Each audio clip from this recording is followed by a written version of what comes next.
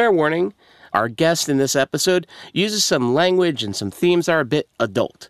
So if you got little ones nearby, throw in some earbuds. Hi, I'm Eric Connor, senior instructor at New York Film Academy. And I'm Ariel Seagard, acting alum. And in this episode, we bring you one of the stars of Blade Runner, Sean Young. I think in Ridley's mind, Deckard was a replicant. That's the impression I got the entire time we were working. And it's one of Eric's favorite movies of all time. I mean, I've only seen it like 5 times. Liar. 10. 20. All right, fine. A lot. I don't even know anymore. It's really good, though. She also acted with Harold Ramis and Bill Murray in Stripes. And starred opposite Jim Carrey in Ace Ventura and Kevin Costner in the fantastic thriller No Way Out. Worked with David Lynch on Dune, Oliver Stone on Wall Street, and was the original Vicky Vale in Tim Burton's Batman, but was recast due to an onset injury. But it's her work in Ridley Scott's Blade Runner that might be her crown jewel. It was quite a jump for a young actress whose initial game plan was to dance. Both my parents were journalists. My dad, he was a producer for NBC in Cleveland and then in New York, and he had a very type A personality and was very prone to heart attacks, let's say. And my mom was a journalist, and I wanted to be a dancer, and I started dancing a little bit late at 14 in terms of classical training. I went to Interlochen Arts Academy, and at 18 I came to New York City, and I modeled for about a year, and I went, ugh, I didn't like it. And my mom introduced me to an agent at ICM in New York because she was a writer and a journalist, but she had published two biographies and had an agent, and the agent introduced me to agents in the film department, and then a month after I was there, I got a job, and so they were encouraged, and then like very quickly after that I got Stripes, and then very quickly after that I got Blade Runner, so it all happened very quickly. But I was really wanting to be a dancer. That was actually what I was intending in terms of growing up. And I don't know how this acting thing happened.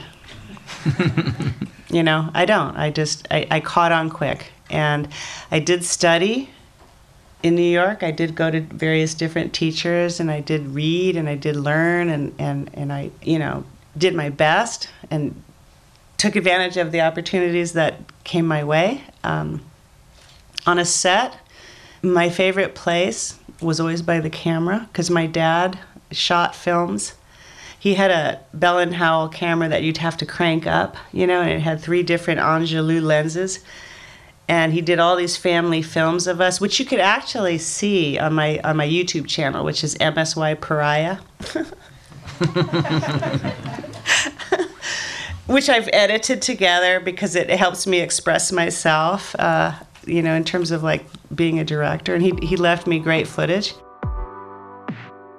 Her rapid ascension as an actress included working with 2 legendary teams in her first 2 roles, Merchant Ivory and the comedic duo Bill Murray and Harold Ramis.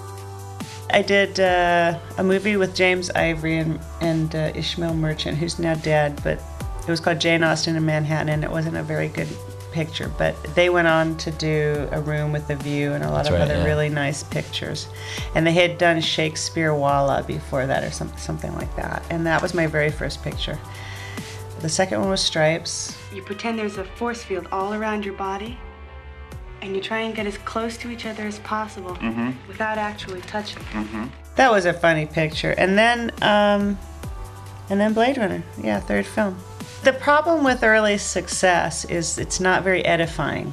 I mean, in the sense that, when you're 19 years old or 20 or whatever it is, and you're in the same playing field as everybody else and you're all sort of in the same boat, you get your lessons and you accept them and you learn them. When you get lifted up to some sort of other level, you don't get the lessons that you would have gotten at 19 or 20 like everybody else. So then you have to kind of fall from grace a little bit to get in with your comrades at a later point. At least that was my experience. In her next film, Sean Young played Harrison Ford's love interest, right as he was becoming the biggest star on the planet. The movie Indiana Jones came out when we were working on that movie, and he was very proud that it made a lot of money on the first weekend. You know, I remember he had made it, but it hadn't come out yet. So, how I booked it, I did an interview and a reading, and I didn't do very well in the first one, and I called my agent up and I said, I didn't do very well. I said, can you get me in again? He said, okay, I'll try. Because I didn't understand the script. It was like Voight Kampf and this and that, and I was just like really confused and really young, and I didn't really understand it. I couldn't quite grasp it, and I hadn't read the book, and so I did get another interview, and I read the book and then read the script again a few times and thought, okay, I can try to understand this. So that helped a lot, having a second chance to go in. That second chance got her the role of Rachel, a replicant with an all-too-human heart. It's a character so fascinating they even, spoiler alert, brought her back for Blade Runner 2049. For Miss Young, working with visionary director Ridley Scott meant she even gained some unexpected skills. I remember Ridley feeding me cigarettes, you know, because I didn't smoke, and I learned how to smoke on that movie, and one of the problems was I remember that I needed to look older or be more sophisticated than I was because I was only 20, so wow. I was sort of playing 28, so I was playing older than I was, so he's always trying to make me sound more mature.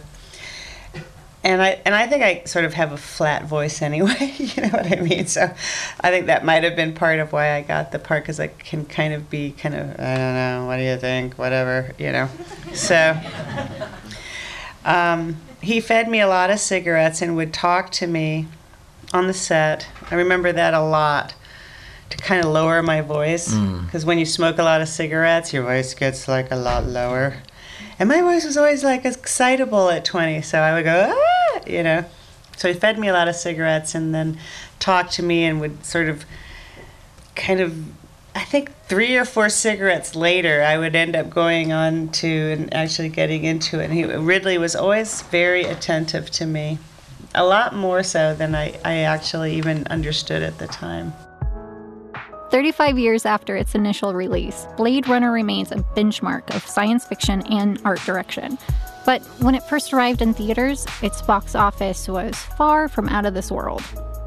Michael Deeley, who was the British producer on it, considered it a dismal failure at the time of release. He was just devastated, actually. He was like, and it was $45 million. I mean, I remember hearing that it cost $45 million to make Blade Runner, and that was this massive sum of money, you know. I think it opened to 6 is what I read. Yeah. So everybody even back was then. like not happy about the amount of money that it made at the time. And then, of course, it went on to become a classic, cult kind of classic. And I'm sure they've made money on it now, and they're all happy now. But at the time it was released, it was not considered a big success. But you know what? I remember feeling like it was ahead of its time. I mean, I remember the first time I saw it, and I was just like, I saw it for the first time when I did looping, when I had to do voiceover work and go and fix certain kinds of dialogue. And I remember looking at it going, wow, you know, because I never got to see any of it as we were shooting it. And I just remember thinking, wow, you know, like this is amazing, right? And then when it didn't do as well as everybody had hoped for or expected in 1982, because we made it in 80, and it got released in 82 because they spent a whole year doing the special effects, a whole year doing that. We shot it for like 4 months, and then they took another year to do the special effects and whatnot. And everybody expected it to be a blockbuster because that was sort of the model for, those were the new days of that kind of blockbuster. If you didn't have a blockbuster, you didn't have a picture, you know, it's just a different kind of model at the time. So it didn't do well when it came out. They were kind of disappointed. Blade Runner could have just been an ambitious box office failure, but 10 years after its initial release, a new version of Blade Runner reached the theaters. It's a true director's cut, going back to Ridley Scott's original vision. The ending was darker, the wall-to-wall voiceover was removed, and critics and fanboys alike swooned. But in Sean Young's case, she still prefers the original. I think the first one still, but I like the last one too because the quality is really good in the last one in terms of the visuals. But it was always pretty stunning, wasn't it? The visuals on that movie. Harrison didn't like the voiceover. He was all like pissy about it. He never wanted to do the voiceover, but he did it. And in my opinion, it was really funny because when you listen to the voiceover in the original, he's like, "Ah."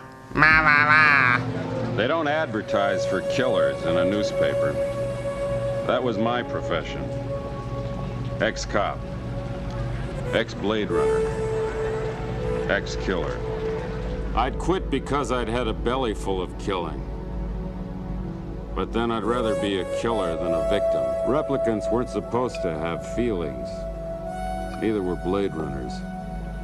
What the hell was happening to me? He's just so flat, and I think he was trying to like piss him off, like just be as flat as he can be because he really didn't want to do the voiceover. So he does this really horribly flat, but it worked against him. It was just so Humphrey Bogart, and it just totally worked. Sometimes I wonder what strange fate brought me out of the storm to that house that stood alone in the shadows.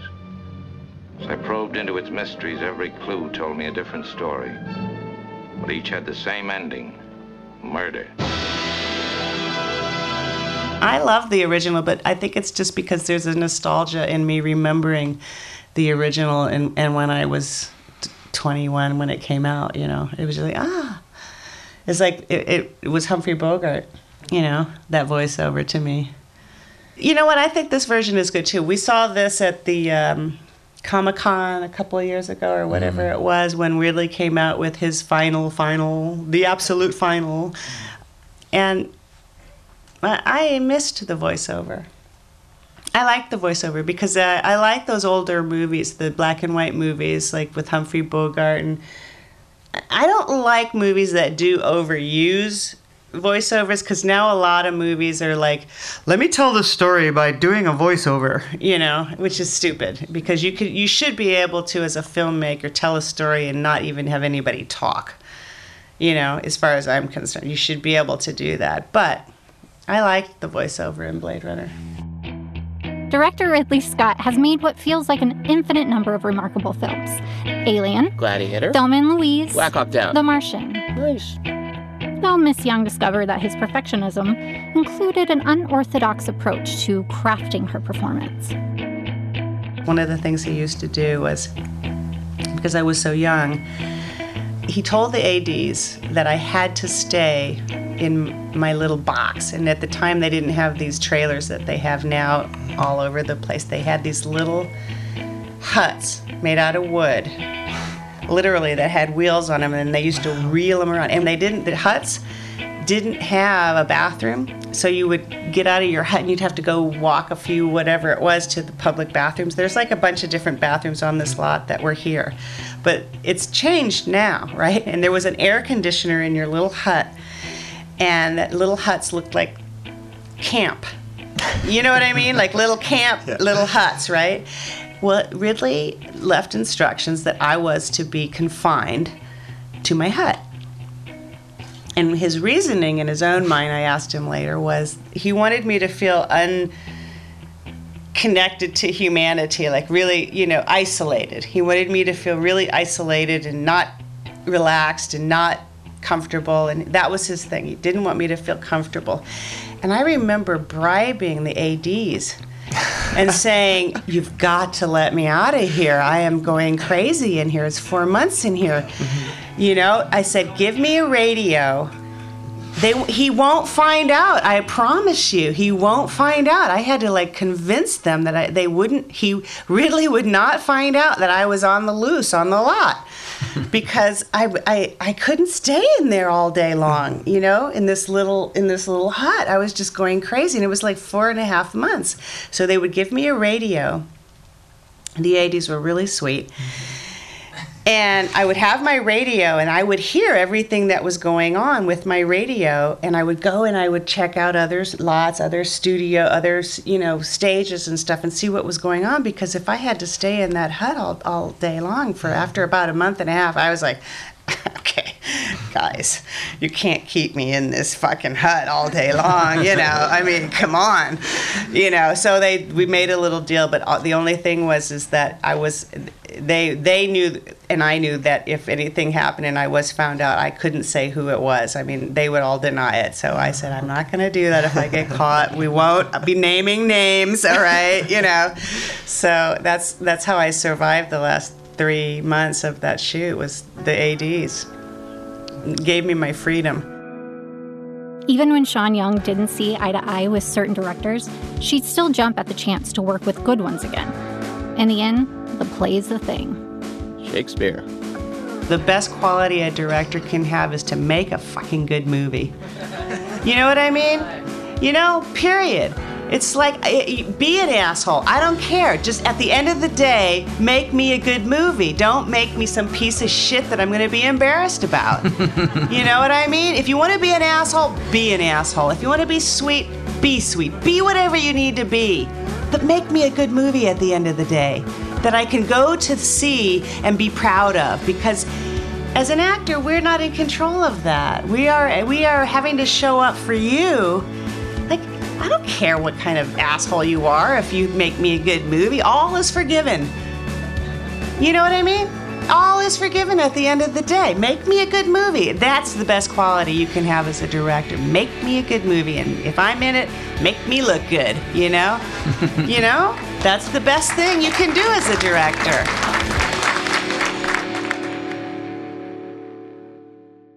For Sean Young, landing her first roles in Hollywood felt like a sprint, but she discovered that staying on top was a lot more like a marathon. My best years as an actress were from like 1981 to 1987 or 88. I think I'm a really wonderful actress, but I'm not a really wonderful politician. And I'm not real good at bullshit, and I'm not real good at parties, I'm just not. I've never been good. And so one of the things as I get older is I realize,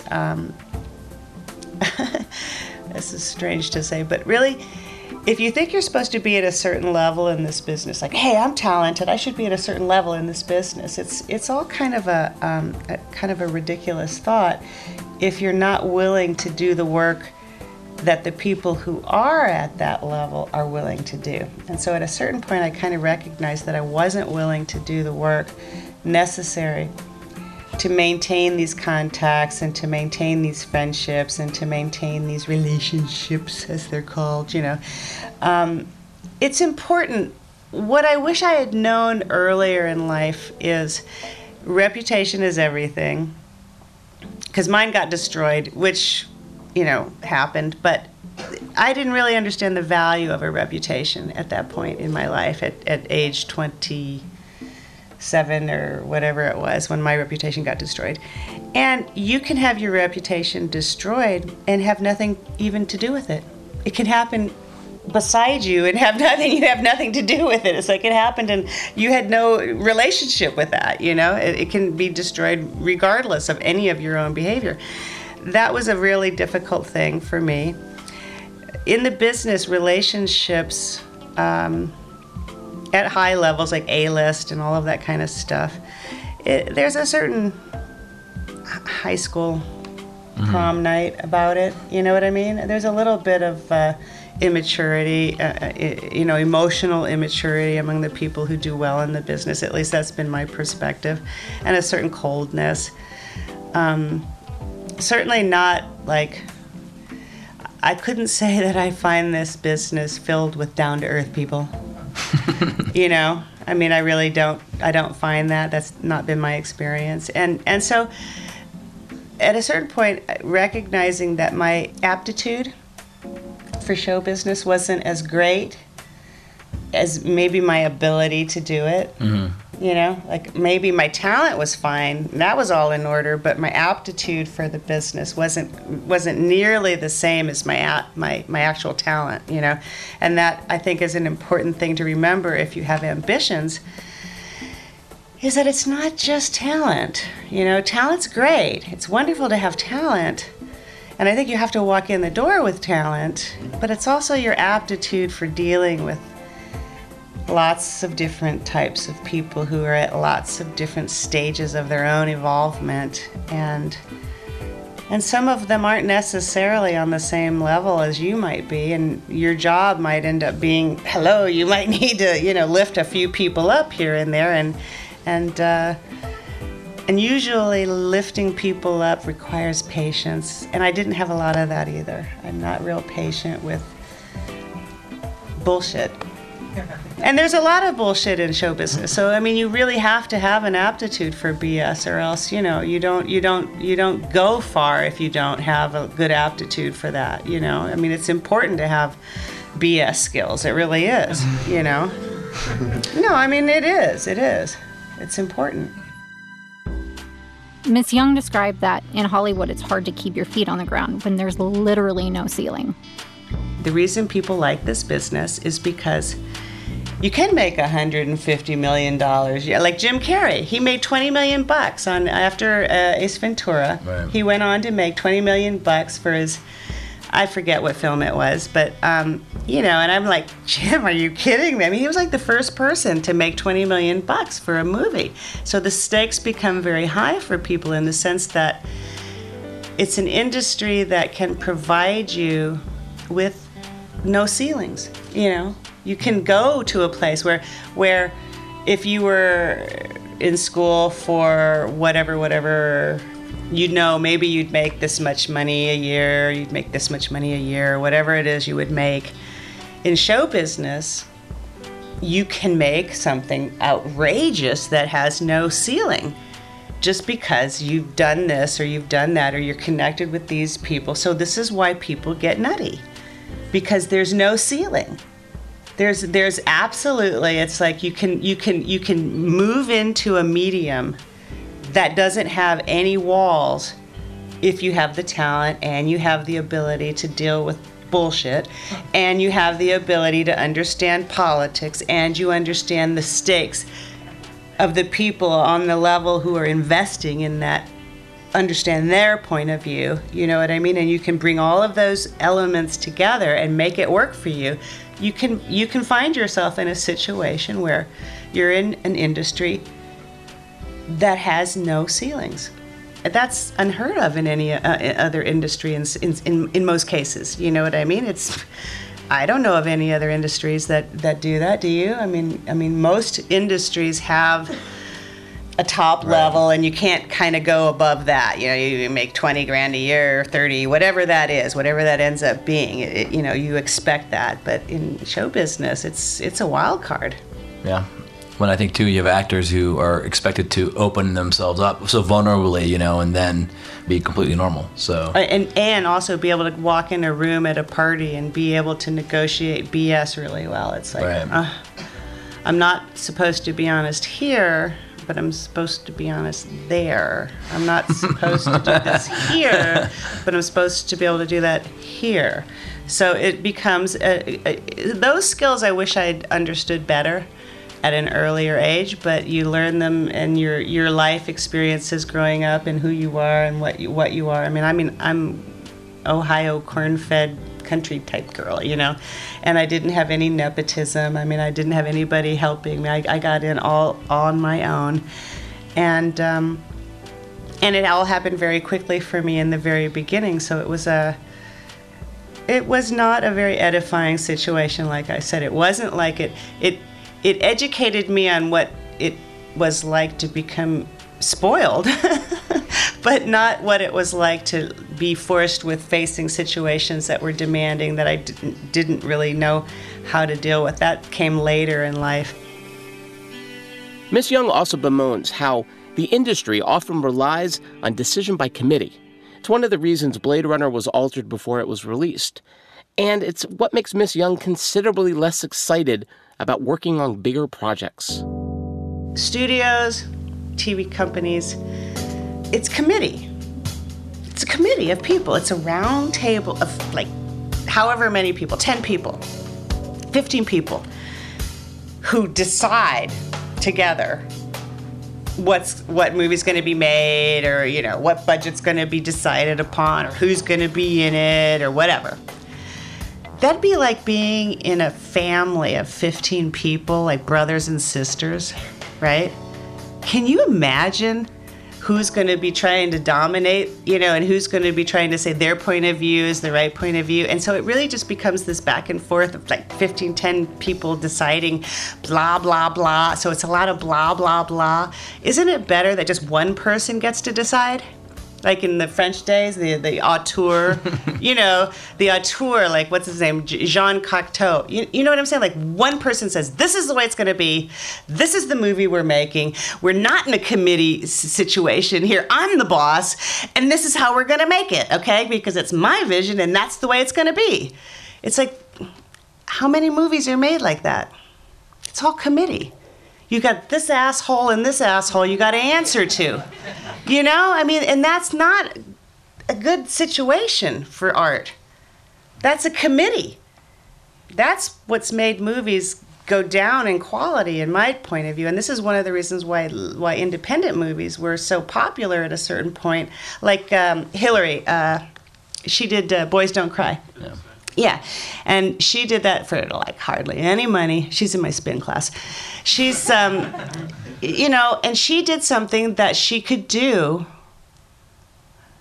and not have a committee decide how it's going to be, So a lot of these backdoor independents that end up being studio-released pictures, this is one of the ways you can, swim this business, that's one of the ways, but... Yeah, it's very hard to get a true vision without a bunch of people telling you, what you got to do. A true vision, being able to have your movie made how you want it to be without, this is why BS skills are very, very important in negotiating how you deal with people, It's very hard. Over the years, Sean Young has learned how to pick projects that excite her and interest her rather than just picking projects for the money. I just recently got offered something in London, and it was so depressing. I read it. They offered all this money, and then it was all like vampire blood, sex, drugs, coke. And I thought, oh, God, are you kidding? And I read it, and I wilted. I just thought, big money, no, not a good product, right? Then a friend of mine sent me a script, really wonderful script, real story, wonderful, wonderful part. No money, zero, like shit money, right? And I thought I'd rather do this, because at this point, and you make decisions. I mean, like in my 40s, I did some movies purely based on the fact that I needed the money because I have 2 children, and I thought, better do this, It's not a great thing to have to do a movie for money. It's not. But at the same time, it's great to be able to be offered something and be able to actually say, okay, I'll do this shit for the money, I mean, it's a gift regardless of the quality of it, But to be able to do a great movie for no money is a better option than doing a really, huge budget movie that you hate. But actors have to do what they do. And when you get older, you get less opportunity to do that as well. I mean, my choices in my 20s were different than my 30s, different than my 40s, and I'm 51, and they're different now. So I base it on like what Betty Davis said, which is take the best offer you have at the time you have it, like what you can bear, what you can stand. Looking back at her career, Miss Young sees how she could have approached things differently. But a lot of what it takes to make it didn't really interest her then, and it really doesn't interest her now. At 51, I would do a lot of things differently than I did at 20 or 30 or 40, you know what I mean? But at the same time, it's like I'm not perfect, but I'm just perfect as I am. It's hard to accept that about a person yourself. It's like, it's hard for a person to accept the bad things about themselves in a peaceful spirit. But that's the work I do, on a daily basis. That's what I do. And I wish I could have been more politically correct. I just wasn't able to, I just never was able to do that. I just wasn't a real good BS artist, I just never was.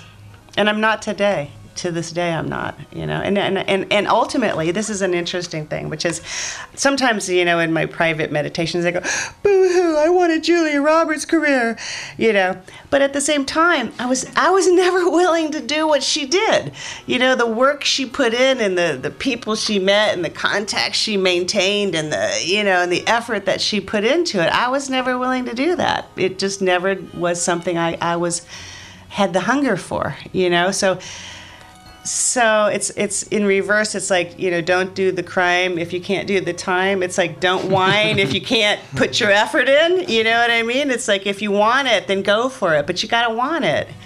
And if you don't want it, be clear about that to yourself. It makes it easier. I think it's important to hear her perspective. She's 100% correct. This industry is made for certain people. And if you're not 100% in it, then it's a hobby. So if you're not willing to go completely through the race, to BS when you need to BS, to network when you need to network, to make friends with people you don't necessarily want to make friends with, you might as well just consider it a hobby and do it in your hometown. Yeah, it's like so much of the work is not the acting or the writing or the directing. It's making sure you're in a position where you can do the writing or the directing or the acting. And yeah, I think Sean Young, for years, did it, and then at some point was like, I'm good. I'm good. She doesn't need to be that person. She is not that person. No. And she's okay with it. And I think that's what the lesson is. Yeah. What you can take away is that you either look at what she's saying and say, oh, that's me. Maybe this isn't for me. Maybe I'm not cut out for this. Or it makes you want to do it more. And on that note, I want to thank you, Sean Young, for being so honest with us. And thanks to all you guys out there for listening. That's Ariel Seagard. He's Eric Connor. And this episode was based on the Q&A moderated by Jeff Grace. To watch the full interview or to see our other Q&As, check out our YouTube channel at youtube.com/New York Film Academy. This episode was written by Eric Connor, edited and mixed by Christian Hayden. Our creative director is David Andrew Nelson, who also produced this episode with Christian Hayden and Eric Connor. Executive produced by Tova Leiter, Sean Sherlock, and Dan Mackler. A special thanks to our events department, Satya Johnson, and the staff and crew who made this possible. To learn more about our programs, check us out at nyfa.edu. Be sure to subscribe on Apple Podcasts or wherever you listen. See you next time.